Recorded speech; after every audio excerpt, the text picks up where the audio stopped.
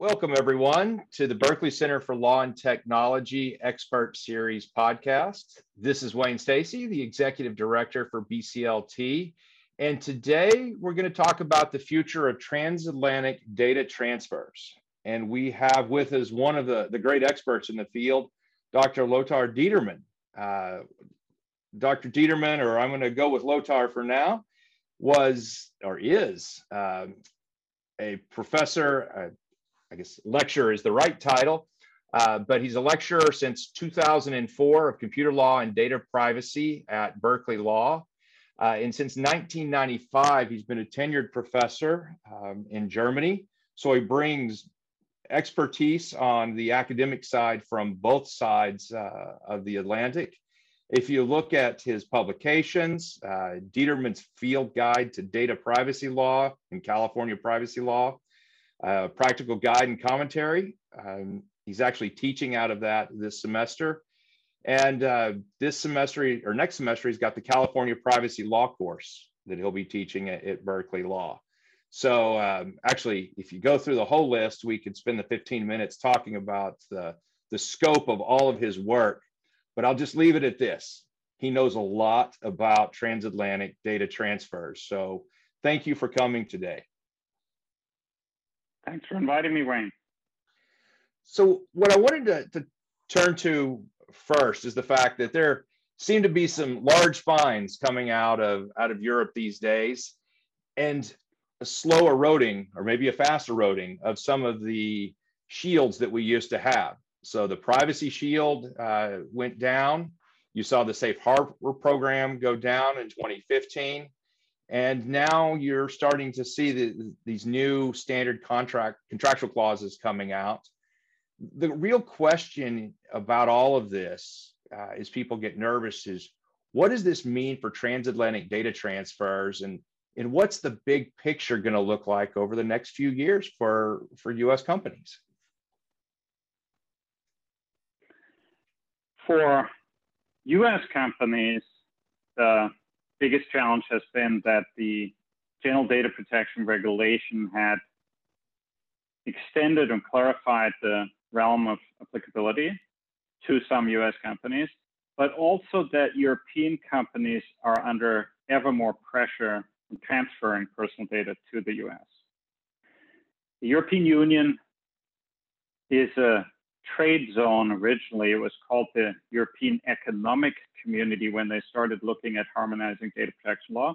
And the main goal was to make it easy for companies to cooperate within the bloc and transfer data across borders. So the official title of what is now often referred to as the Data Protection Directive was really about the free flow of data in Europe. And it was kind of a compromise to say, if we're all trusting each other with data, the Germans and the Spaniards and the French and the Brits at the time before Brexit, then we do need to have a prohibition from just transferring it onward somewhere else.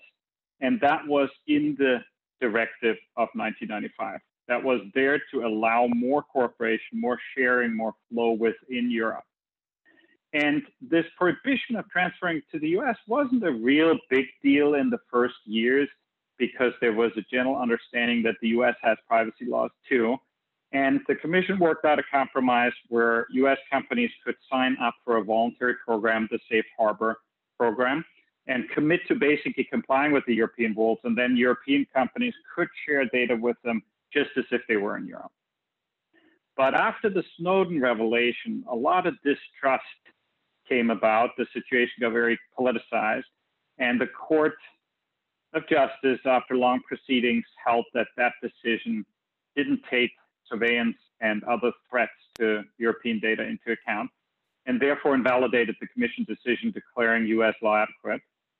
The replacement privacy shield didn't do much better because, quite frankly, surveillance practices haven't changed that much. Yeah, the NSA has appointed a data protection officer, and there have been some attempts to appease the Europeans by giving them direct rights. But at the end of the day, a lot of the same concerns still exist, and therefore the privacy issue went down.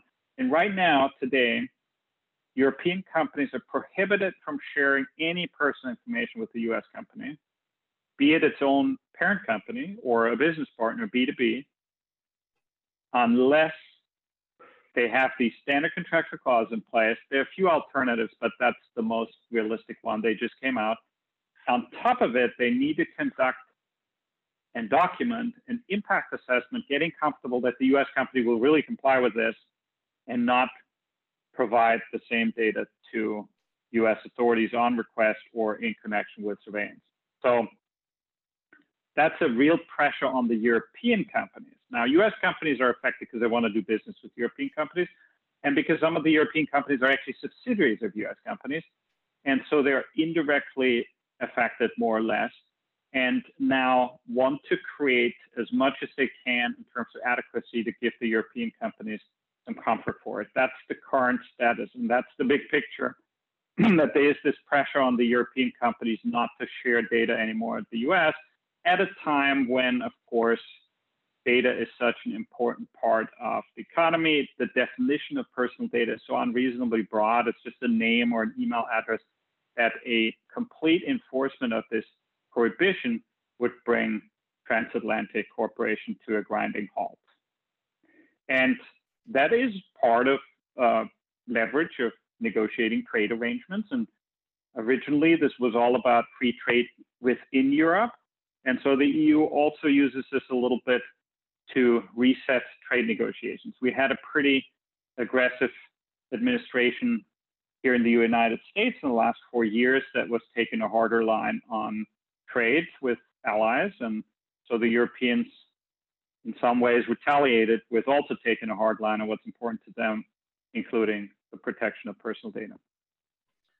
Well, if all of this is around trade, it seems that, especially now, if relationships have reset a little bit, there should be some kind of possibility for a deal.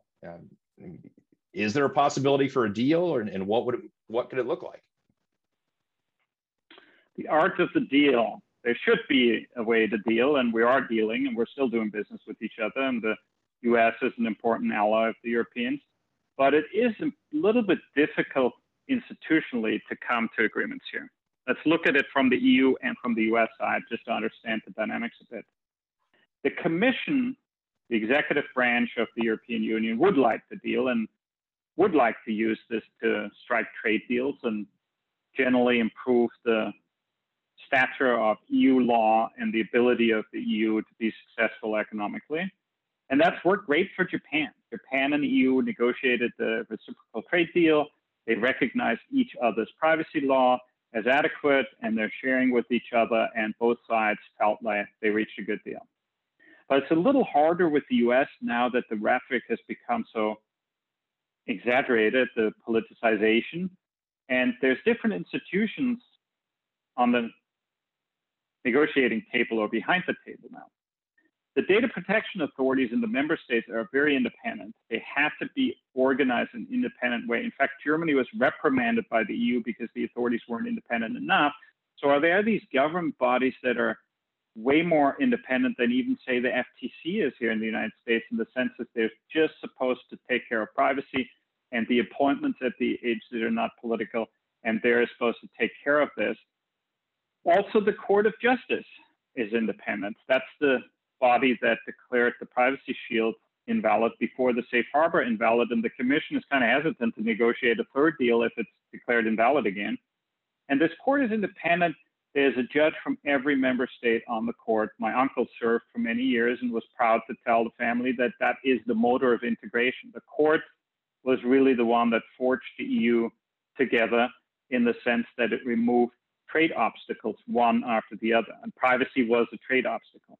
And the court still really views that as the primary role and a real important policy goal, to not allow the member states, the individual independent data protection authorities on a national level, or the national constitutional courts start challenging EU law and the primacy of EU law on the basis that this is not permissible under local constitutional law. So the German Supreme Court, that cares a lot about privacy, has said we will step back so long as the EU takes good care of civil rights, in particular data protection.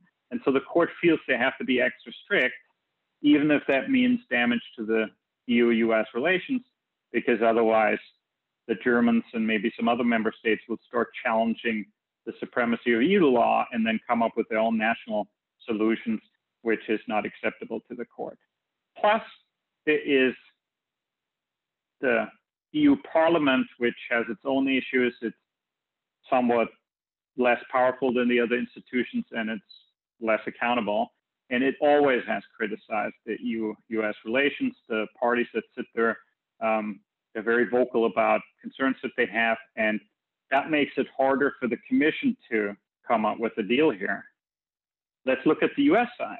The US is taking a completely different approach to data privacy regulation. I personally think a very successful one, and I would refer to the great work that Professor Paul Schwartz has done, for example, in the article Preemption of Privacy in the Yale Law Journal, and that Chris Hufnagel has done when he looked at how the FTC has protected privacy with a strong focus on individual harm, specific situations, rather than taking this prohibitive regulatory approach.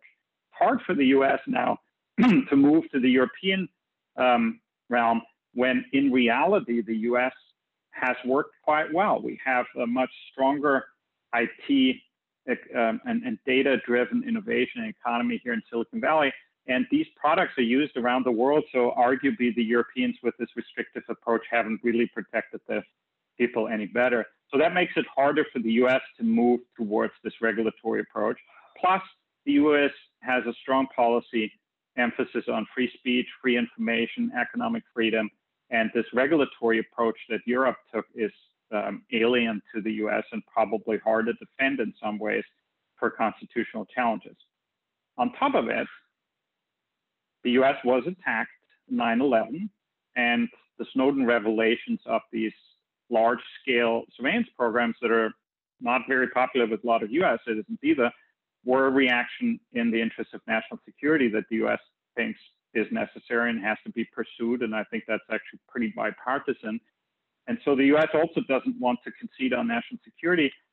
Plus, the US feels it's a little bit hypocritical of the Europeans to completely rely on the US for national security, don't pay their share at NATO, and constantly call the US for help against domestic terror attacks, and then at the same time complain if there's too much surveillance going on. So there's that political feeling as well. After all, some of the attackers that flew the planes into the buildings and killed thousands of people in New York, they were hiding out in the autonomous zone in Hamburg in the Hafenstraße. That's an area where the police gave up and left-wing government let people do whatever, and harboring these extremists. And so the US feels they do need to keep an eye on it. So long as the borders are open, trade is open with Europe, the US has to also conduct some intelligence with the Europeans. So that makes a deal a little harder with these hardened positions, so to speak, and also with the different institutions that work here. Now, the US, on top of it, and this is how I get to teach California privacy law here next spring, California made things even more complicated by taking this extremely strong initiative on a state level that was signed off by the people in a popular ballot initiative. In fact, there were 2 ballot initiatives, but one actually did go through in the general election. And so that's another wild card. So even if the federal government does certain things, there's on top of it, there are now state activities that are going towards the European measure. And of course, whatever California does is greatly opposed to in Texas and Florida and other states, which doesn't make it easier to negotiate there.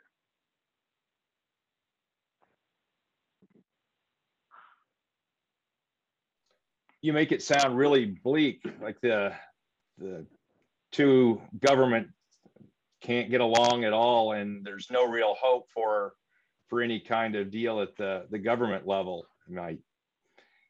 Is that what we're left with? And if so, what's the future look like? I think it will be difficult to have a real brilliant deal where everything is signed off on. I think the situation is too difficult. But I also think that companies will find a way.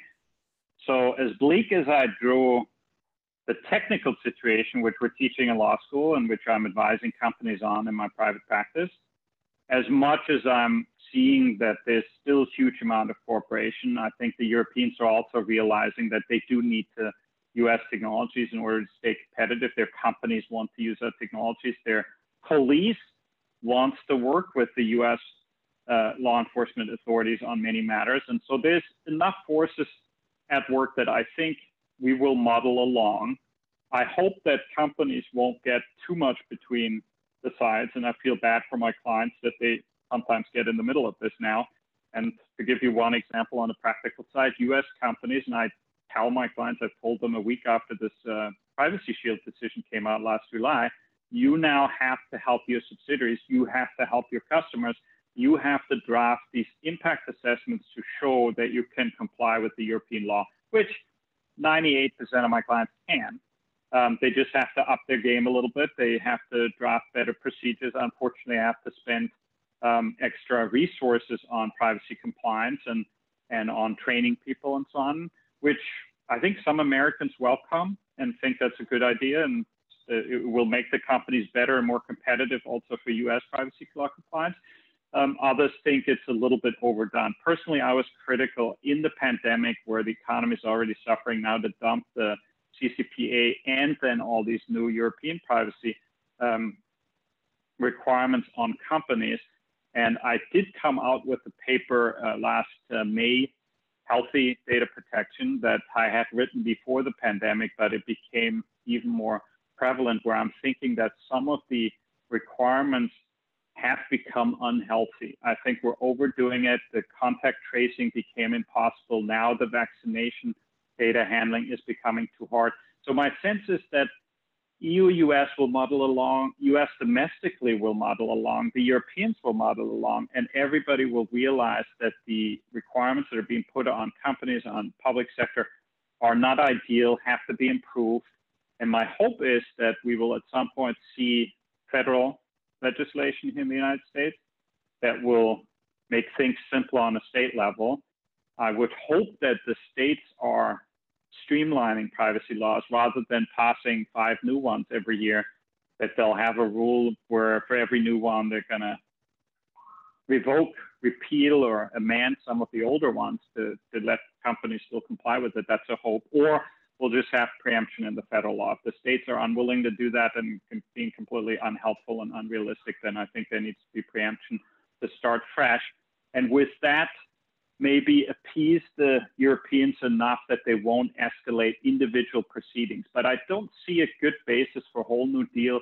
And if we try to replace Safe Harbor with Privacy Shield, maybe now with Privacy Super Shield or Shield 2.0 or something, I'm just not hopeful that that would survive again in front of the Court of Justice. And I don't know that the US can concede enough here to meet the court's requirements for the reasons that I mentioned.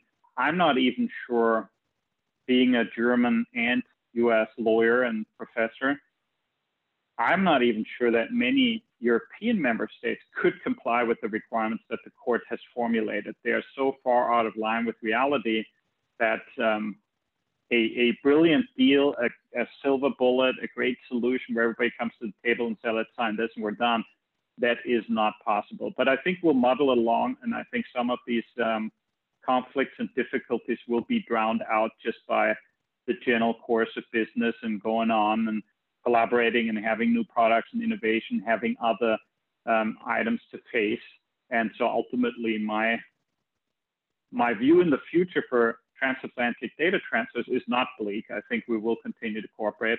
I'm just thinking it may be hard for some of the companies that get in the middle of these conflicting forces. I also have a positive outlook for the students that are studying this and that are taking the classes that Paul teaches and Chris Hufnagel, and they will have very good careers because there's a lot of work to be done for the next generation to make this all better and more realistic and work together. And I think the world is hopeful for Berkeley to keep coming out with great innovation and have one of our own appointed as a one of the commission members for the new California Privacy Commission. So that Berkeley will keep leading the world here on better solutions. I'm hopeful. Well, perfect. And thank you for your time today. It gives us something to think about and something to watch for the future. Thank you, Wayne.